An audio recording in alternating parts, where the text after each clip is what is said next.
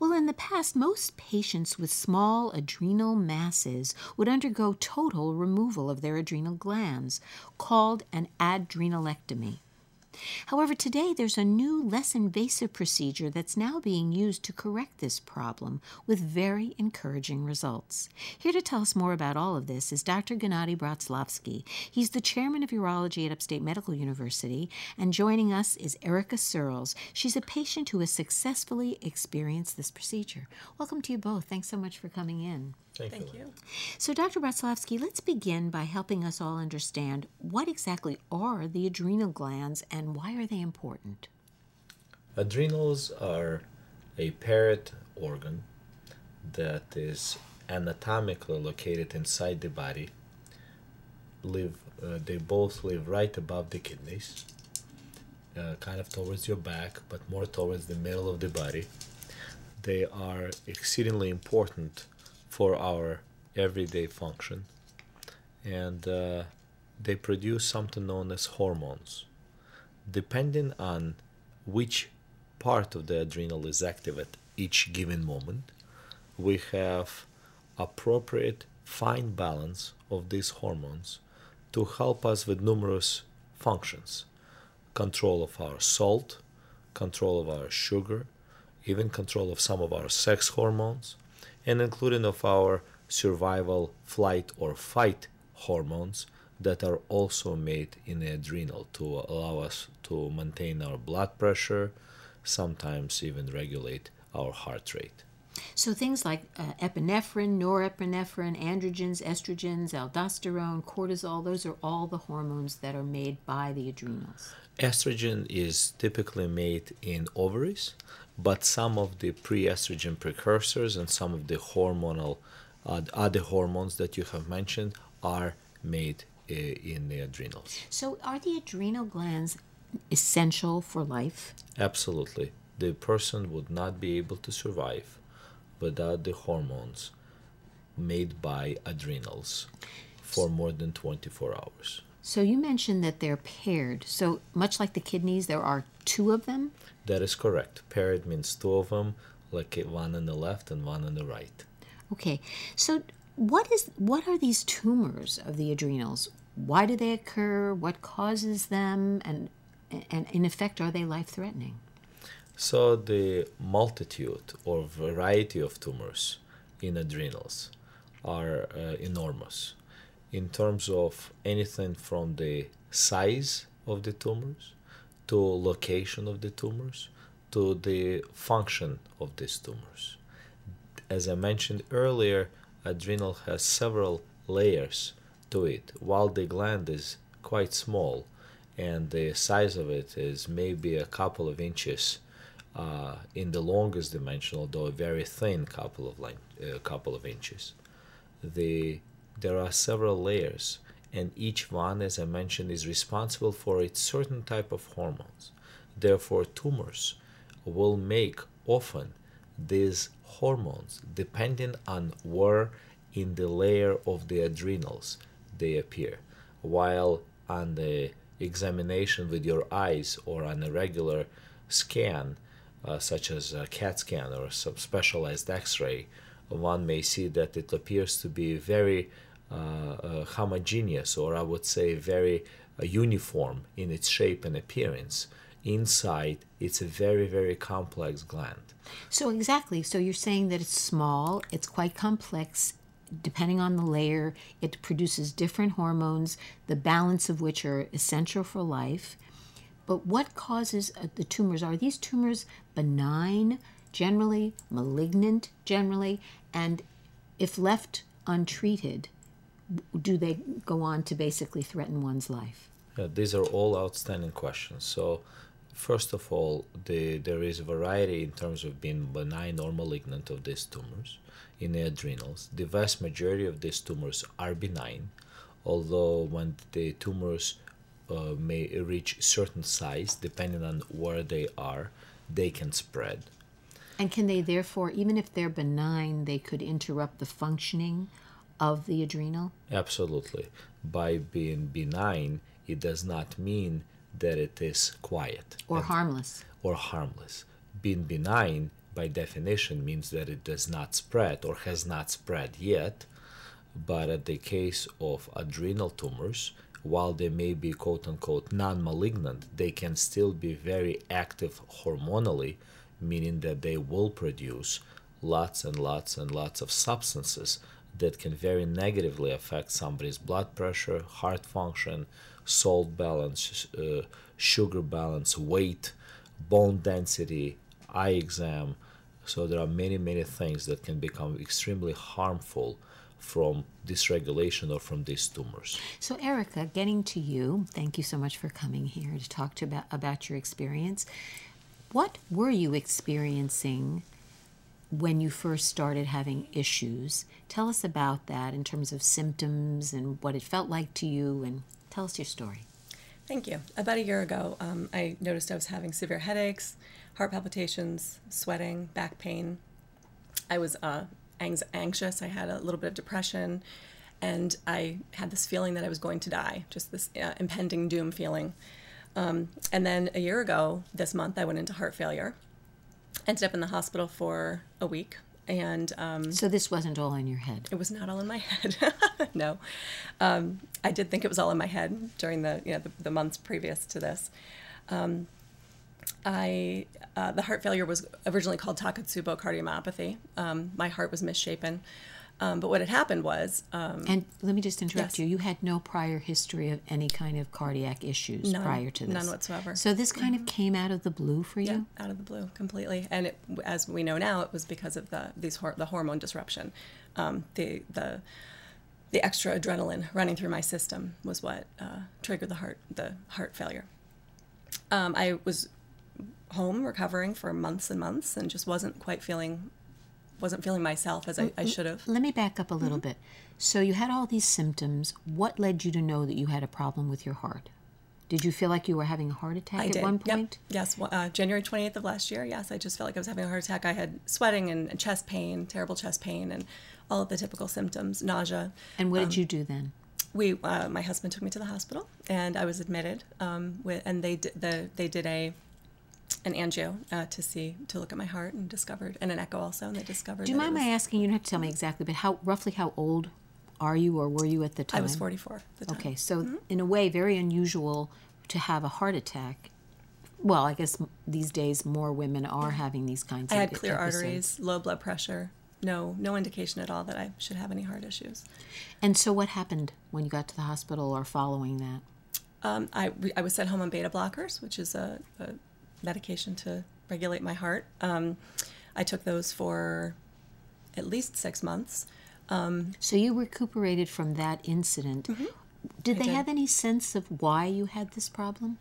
No, it usually a cardiomyopathy like that happens. It's a stress cardiomyopathy. So it's if someone's home burns down or they lose a child, it can be a sudden onset of this. So a reaction, basically right. that whole flight or fight, which is what Dr. Ratzlaffsky was talking about, could be going full bore and cause a change in your heart. Yes, and I didn't have any of those symptoms or any of those occurrences that would have caused that to happen. So, yeah, they were a little baffled by what it was. I also had low blood pressure, and generally the pheochromocytoma would present with high blood pressure, and I had very low blood pressure. So we went for months without any reason that this had happened, but I was recovering, just wasn't feeling quite myself, and went back to the cardiologist and asked, I just want to make sure I'm doing okay. He put me on more beta blockers, which I think may have made me more sick. I'm not sure that was the right thing with the pheo, and I found doing some research, I found a correlation between pheochromocytoma and adrenal tumors. And you saw somewhere in some literature that you could have had some kind of adrenal problem causing it. Yes. Okay. Yeah, exactly. And then? Mm-hmm. So then I found, I went to my primary care physician and asked him to run a 24-hour urine test, which is the I guess the first test that you have done for this. He did it and called me a couple days later and said, "Mrs. Searles, you have a tumor." I cheered because I was very excited to have an answer. I found a surgeon in Rochester, New York, who would take me on and do a total adrenalectomy. And then, as luck would have it, my daughter and I were doing some further research, and we found that Upstate was having an international conference on this very topic, and we found Dr. Bratzlovsky, who does partials. So I'm very happy to have not had a total adrenalectomy with a very large scar. I have a few tiny little scars, and I have my adrenal gland left, so I'm very excited. Well, let's go back to you, Dr. B. So basically, why is it, well, first of all, if you can't exist without your adrenals, obviously a total adrenalectomy doesn't mean both are taken. That is correct. Usually only one. Only one, assuming the tumor is only in one. Correct. All right. In this case, why would you want to do a partial? And tell us a little bit about what the standard has always been in terms of the total. So the standard for many, many years has been a total removal of adrenal gland in case the tumor is found that needs to come out. Also, standard procedure for many, many years was a procedure through a big incision, known as open total adrenalectomy. So you basically do a large incision. It's a long operation, and it's a longer recovery. A longer recovery, which is always the case with open versus these less invasive. Minimally invasive. And of course, with minimally invasive surgeries, many have been performing adrenal surgery now without making these big open scars. But the concept of partial adrenalectomy, or removal of a tumor with leaving a normal portion of the adrenal, has really not penetrated the urologic or surgical practices worldwide as commonly as we wished. Now, you had experience in your earlier years in training with this exact procedure. Tell us about that. That is correct. Back at the National Cancer Institute, or National Institutes of Health, where I have done my fellowship in urologic oncology and later actually stayed as a senior surgeon on staff there, I have done many of these procedures. The partial procedures. So that was gaining traction or interest within the NCI, within the National Cancer Institute. That is correct. And maybe in a few centers worldwide. There was one center in Germany that was performing these procedures. There were a center in Japan, one in Austria. But usually the standard of care has been remaining the removal of the entire adrenal. And your question is, why remove the tumor and not remove the whole adrenal if you have the other adrenal left in place? And it addresses your earlier question, for which I have not really given a full answer, is what is causing these adrenal tumors. What we're learning now is, in Erica's case, something like pheochromocytoma. We used to think that only 10% of those were caused by the specific genetic mutation. As we're learning now, the genes or alterations in the quote-unquote genetic code may be responsible for much larger percent of these tumors to appear. Especially in younger men and women, we are learning that the earlier onset of this problem means that there is a higher chance that the other side may also be affected and may also develop tumors later on in life. That would certainly make the procedure much more challenging, as it may lead to a removal of the other side, and in that case would render patient be without adrenals, requiring lifelong medications to be alive. Hold that thought. If you're just joining us, you're listening to Upstate's HealthLink On Air. I'm Linda Cohen, along with urologist Dr. Gennady Bratzlovsky and patient Erica Searles. We're talking about a new, lesser invasive procedure to treat tumors of the adrenal glands. So if you did an adrenalectomy, a full adrenalectomy on her to start, the chances are greater with this kind of a case that she could develop some tumors of the other adrenal gland, and you would basically render her without adrenals. Eventually, you might have to. That is correct. Nobody has a crystal ball today to predict which of the patients that develop tumor on one adrenal gland would develop tumors on the other side. Another important point is to understand that adrenal glands are not a safe organ. They are often an organ that is affected by numerous conditions, anything from infection to trauma to, God forbid, the metastases from many other organs. So they can basically be the subject of, they can be affected by other cancers within the body. That is exactly correct. Other cancers and numerous conditions. In several papers and manuscripts and book chapters that I have published on this very topic, I actually have a very specific table that often refers to the fact that adrenal glands are not safe.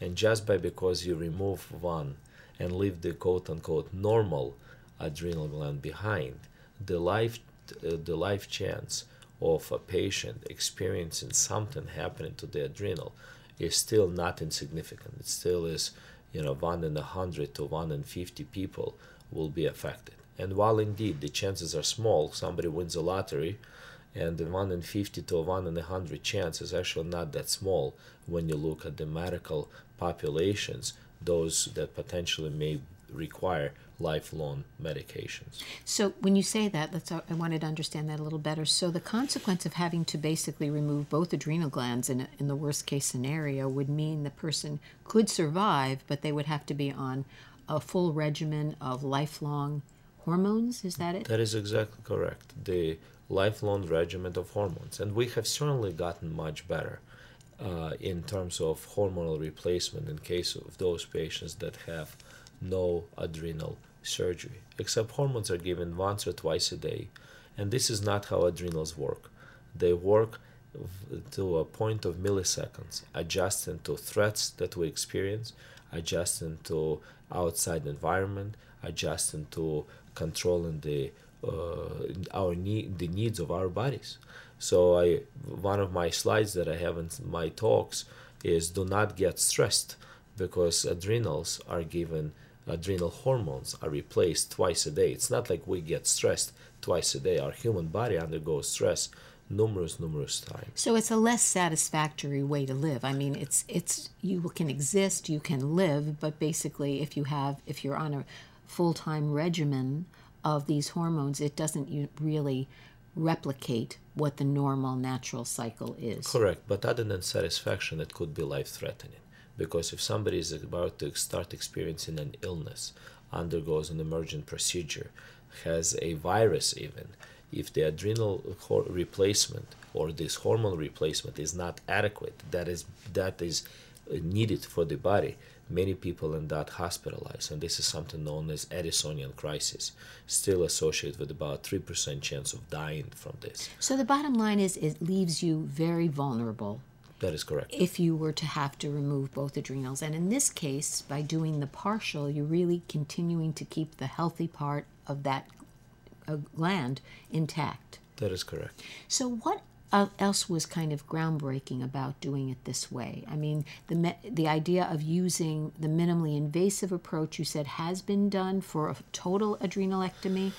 Was it very difficult to do a partial under those circumstances? Yeah, so in Erica's case, the tumor that she had is typically located in the heart of the adrenal, right in the middle. So the location of it makes it extremely challenging. Also, this tumor was located behind the largest vein in the body, called vena cava, and we had to perform some important surgical maneuvers to get it. Additionally, we have done it with a robotic assistance, something that we certainly can offer. And in the follow-up imaging and the hormonal tests, we were very pleased to see perfectly looking residual or remaining adrenal gland, even though right now there is no tumor and the patient, Erica, did have the surgery. We are able to see, and I would have never guessed that she had a tumor on the side that was operated on. So right now she can live her normal life without being threatened if, God forbid, the tumor is to develop on the other side. Wow, that's wonderful news. Erica, how are you feeling? I feel fabulous, thank you.